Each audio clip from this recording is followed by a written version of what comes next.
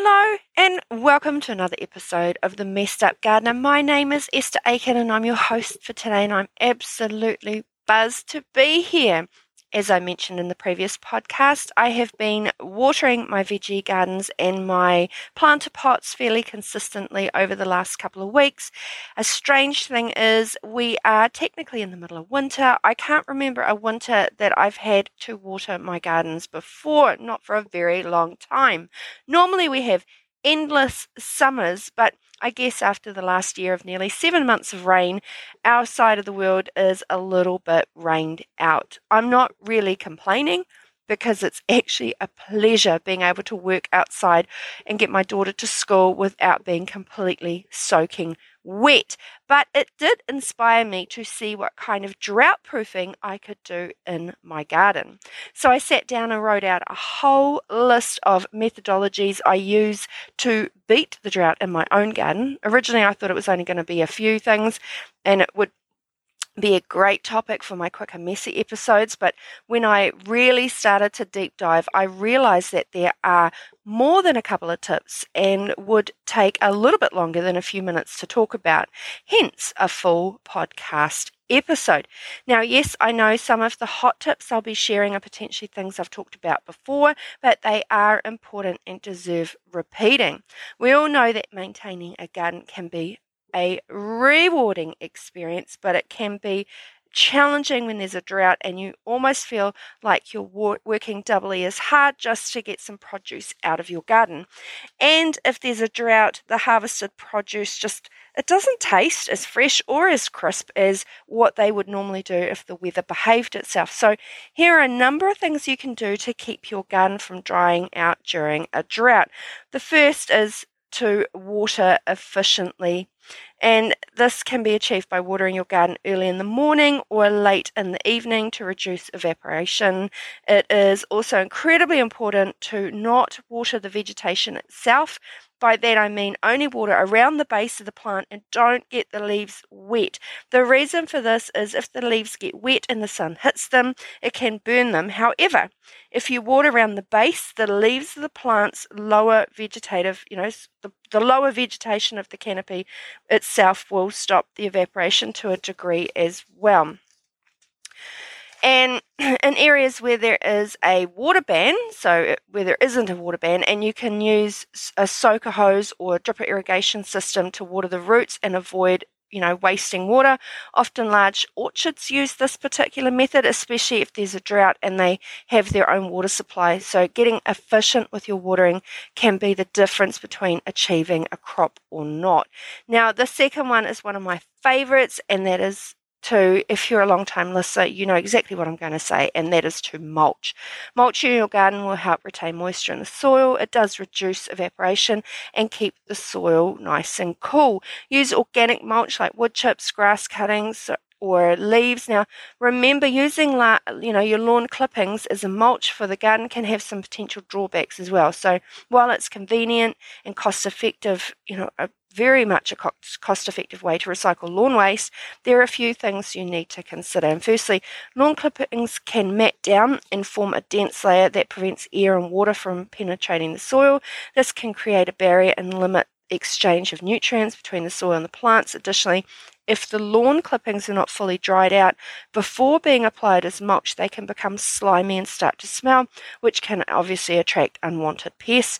Another potential issue with using lawn clippings as a mulch is the risk of introducing weed seeds into your garden.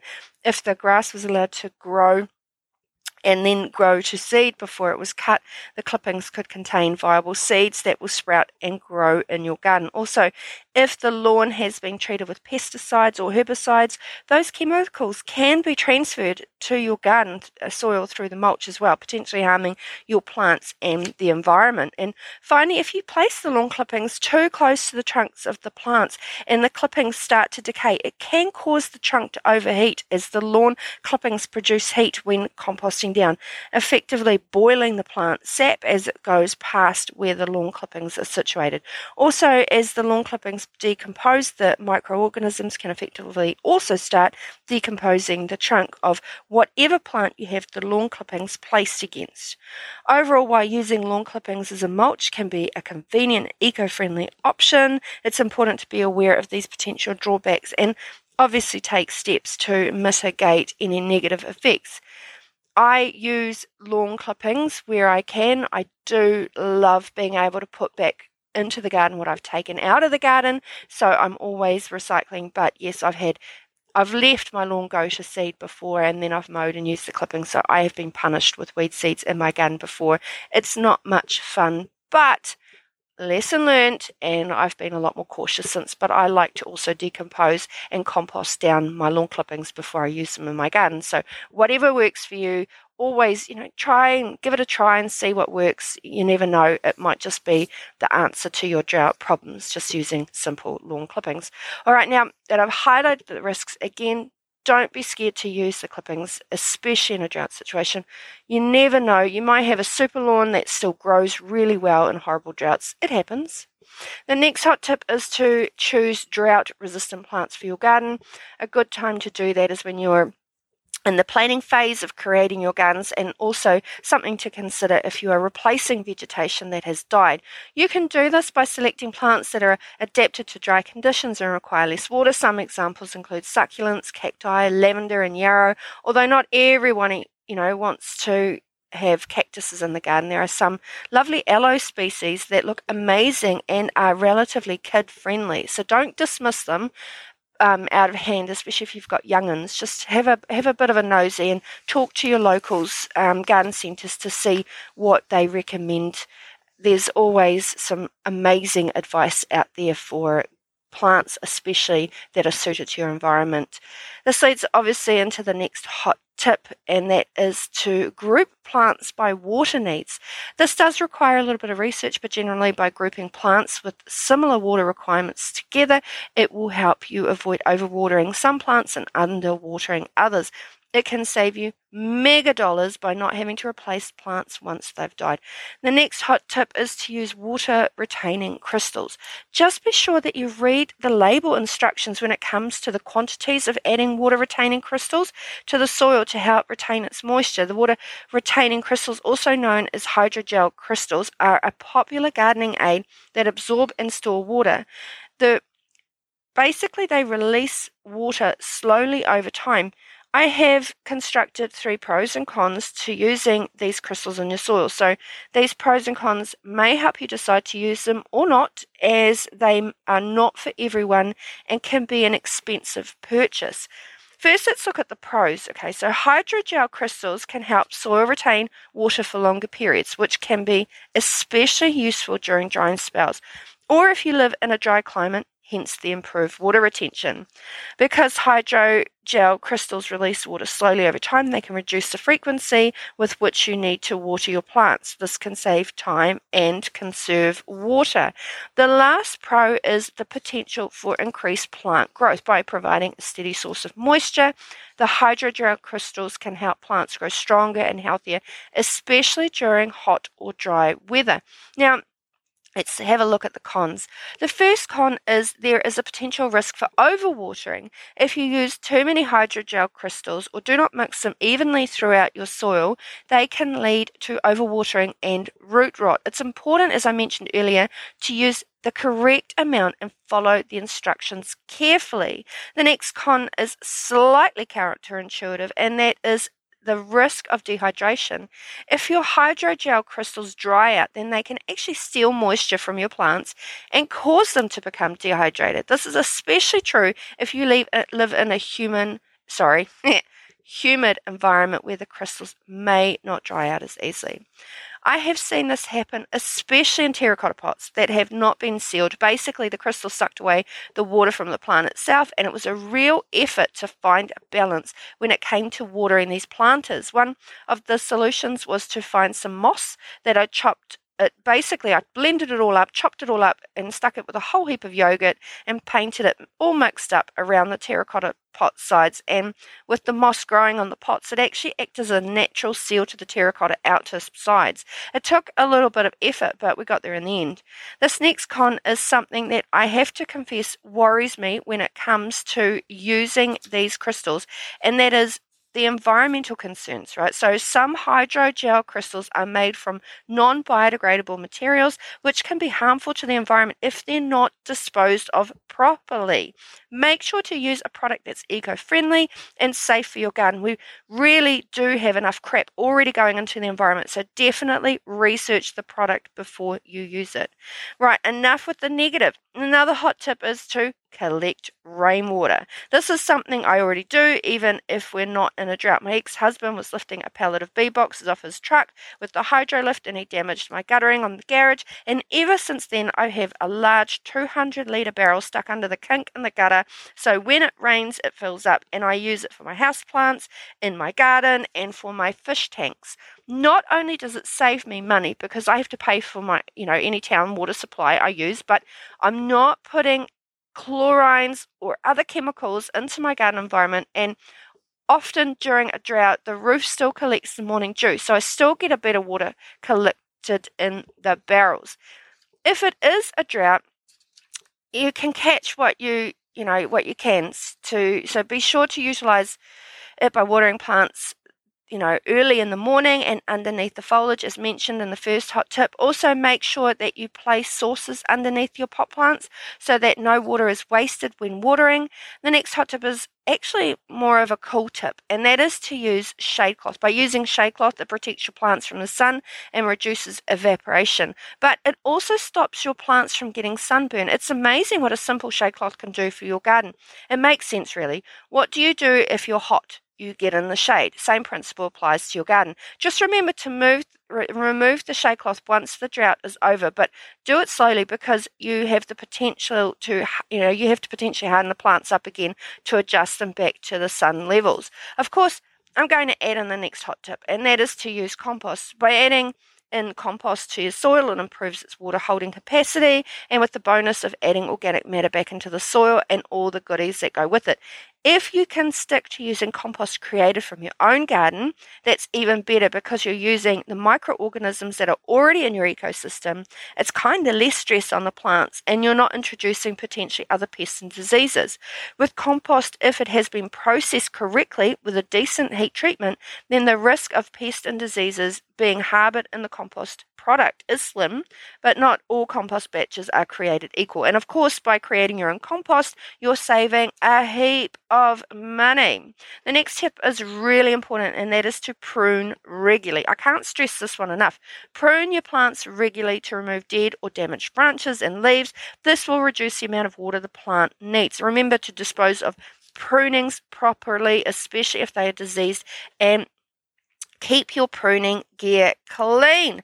The next hot tip can take a little while to integrate into the garden, and that is to use drought-resistant lawn alternatives. Replace your lawn with drought-resistant plants like clover, chamomile, or thyme. These alternatives require less water and maintenance than traditional grass lawns. I use predominantly kikuyu grass, which is a creeping, perennial, hairy, mat-forming grass, and if you let it get away, it can grow up all your fences and grow over all your plants. But with a little bit of maintenance, it always looks good, even in a drought. If you're using lawn clippings for this particular grass species, make sure you compost them down properly. First, because kikuyu grass can grow from even the smallest little node and take over a garden. Another hot tip is to use water from your cooking. So when you're boiling potatoes or steaming vegetables, for example, if you have leftover water in your pots, cool it down and recycle that back into your garden. Not only is this high in nutrients, but obviously it is a source of liquid for your drought-hungry plants. And it all adds up. Obviously, using any aquarium water that you are removing from your tanks when refreshing the fish's water, just be mindful the nitrates in the water can potentially burn sensitive plants. Okay, so now I've covered some seriously hot tips that you can use to beat the drought in your garden. I also want to address some of the signs your plants may exhibit when they are struggling due to the lack of water, not just in a drought situation, Plants are living organisms that require water to survive. When they don't receive enough water, they can become stressed and start to show signs of drought. Here are some of the signs that your plants may be struggling, you might be able to see due to the lack of water. When plants are lacking water, they lose turgor pressure, causing their leaves and stems to wilt. Another sign of drought-stressed plants is a change in leaf colour. Leaves may turn yellow or brown, or the edges of the leaves may become scorched or dry. Without enough water, plants may not grow as quickly or as large as they should, and their growth becomes stunted. Plants may drop their leaves to conserve water during a drought situation. Prolonged drought can damage plants' roots, making it difficult for the plant to absorb water even after it rains. A classic example of this are the soldier trees that are planted here in Te Puke Main Street. A number of large New Zealand native trees were planted in the middle of the main street to commemorate New Zealand soldiers that fought in the war. So sadly, during one of the droughts, council turned off the water supply that was irrigating these absolutely stunning big trees.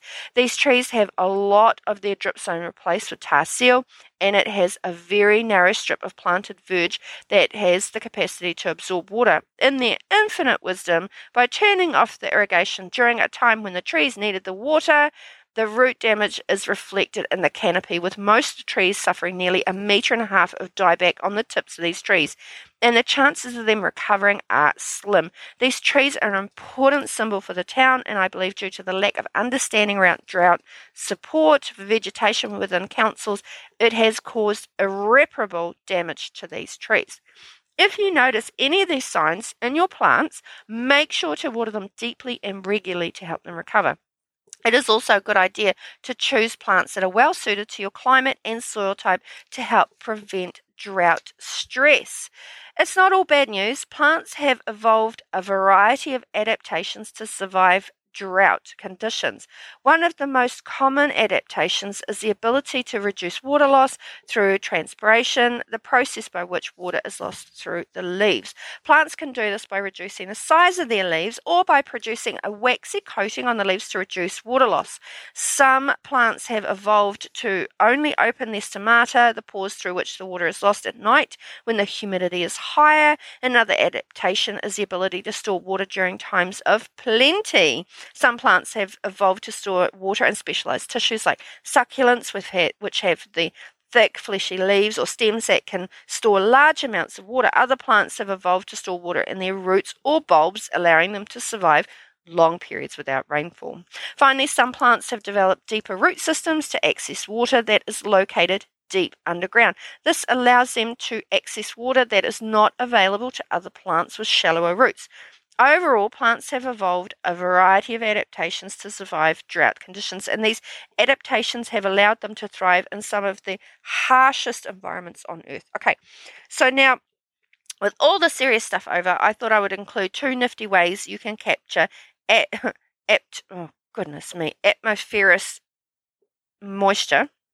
atmospheric moisture in a drought to keep your garden alive. As we have identified, droughts can be tough on gardens, but there are ways to keep your plants alive by capturing this atmosphere moisture. One nifty way is to do this by using a technique called dew harvesting. This involves placing a collection surface like a tarp or a sheet over your garden at night, and as the temperature drops, moisture in the air condenses on the surface, creating dewdrops. In the morning, you can collect these dewdrops and use them to water your plants. Another way to capture atmospheric moisture is by installing a fog collector. So fog collectors are made up of a mesh or netting that captures water drops from fog and condenses them into water. This method is particularly useful in areas with high levels of fog, like coastal regions. And of course, as previously discussed, capturing rainwater in barrels, which is obviously the traditional way of catching water. So let me know if you've got any tricks that you can use to beat droughts in your garden. I'm always interested to know what gardeners use to beat the drought. Now, With all this brain dumping, I think I'm going to call it a day. I know this episode is a little bit shorter than normal, but I packed it with heaps and heaps of info. I hope it was helpful and you can take away some serious tips on beating droughts. If you have any gardening questions, please do reach out. I'm going to keep compiling a list, and every now and again I'll do an episode on a bunch of combined questions. Now, every week I do mention this, and don't be shy. Let me know if you are needing some private coaching, no matter what level, from beginner to experienced. Reach out and let's chat. I have a few one-on-one gardening mentor spots available. Sometimes it really is easier to accomplish a task or a project having a gardening mentor and quietly holding you accountable to whatever tasks you set. Flick me a DM or email me and let's check to see how we can work together. My contact details, as always, are in the show notes. Don't forget to email or DM me for any one of my gardening freebies. And as always, I say gardening can happen in any space and in any place and on any budget. Have an incredibly abundant week, and I'll buzz you later. Bye. Thanks for listening to today's episode. I would love to hear about your gardening adventures. Flick me a DM on Instagram at The Messed Up Gardener or send me an email and let's connect. Don't forget to check out my gardening reels on TikTok. If you are looking for some help planning your next garden project or just need some one-on-one private coaching, reach out and let's get growing. If you have a garden-related business or you're looking at starting a gardening business, including arboriculture, land clearing, firewood, or a general plant growing and selling business, let's work together in my one-on-one private business development coaching container, having helped my clients grow several six-figure plus businesses, including from startup to working on million-dollar open space management contracts for many years now. Let me help you and let's grow your business so you can leapfrog your profits and establish a viable and sustainable business. If you're looking for a business podcast, check out the Let's Biz You Up podcast, available on Spotify and Apple Podcasts. If this episode was at all helpful, please share with others and let's get growing in any space, in any place, and on any budget. Till next time, happy gardening and buzz you later.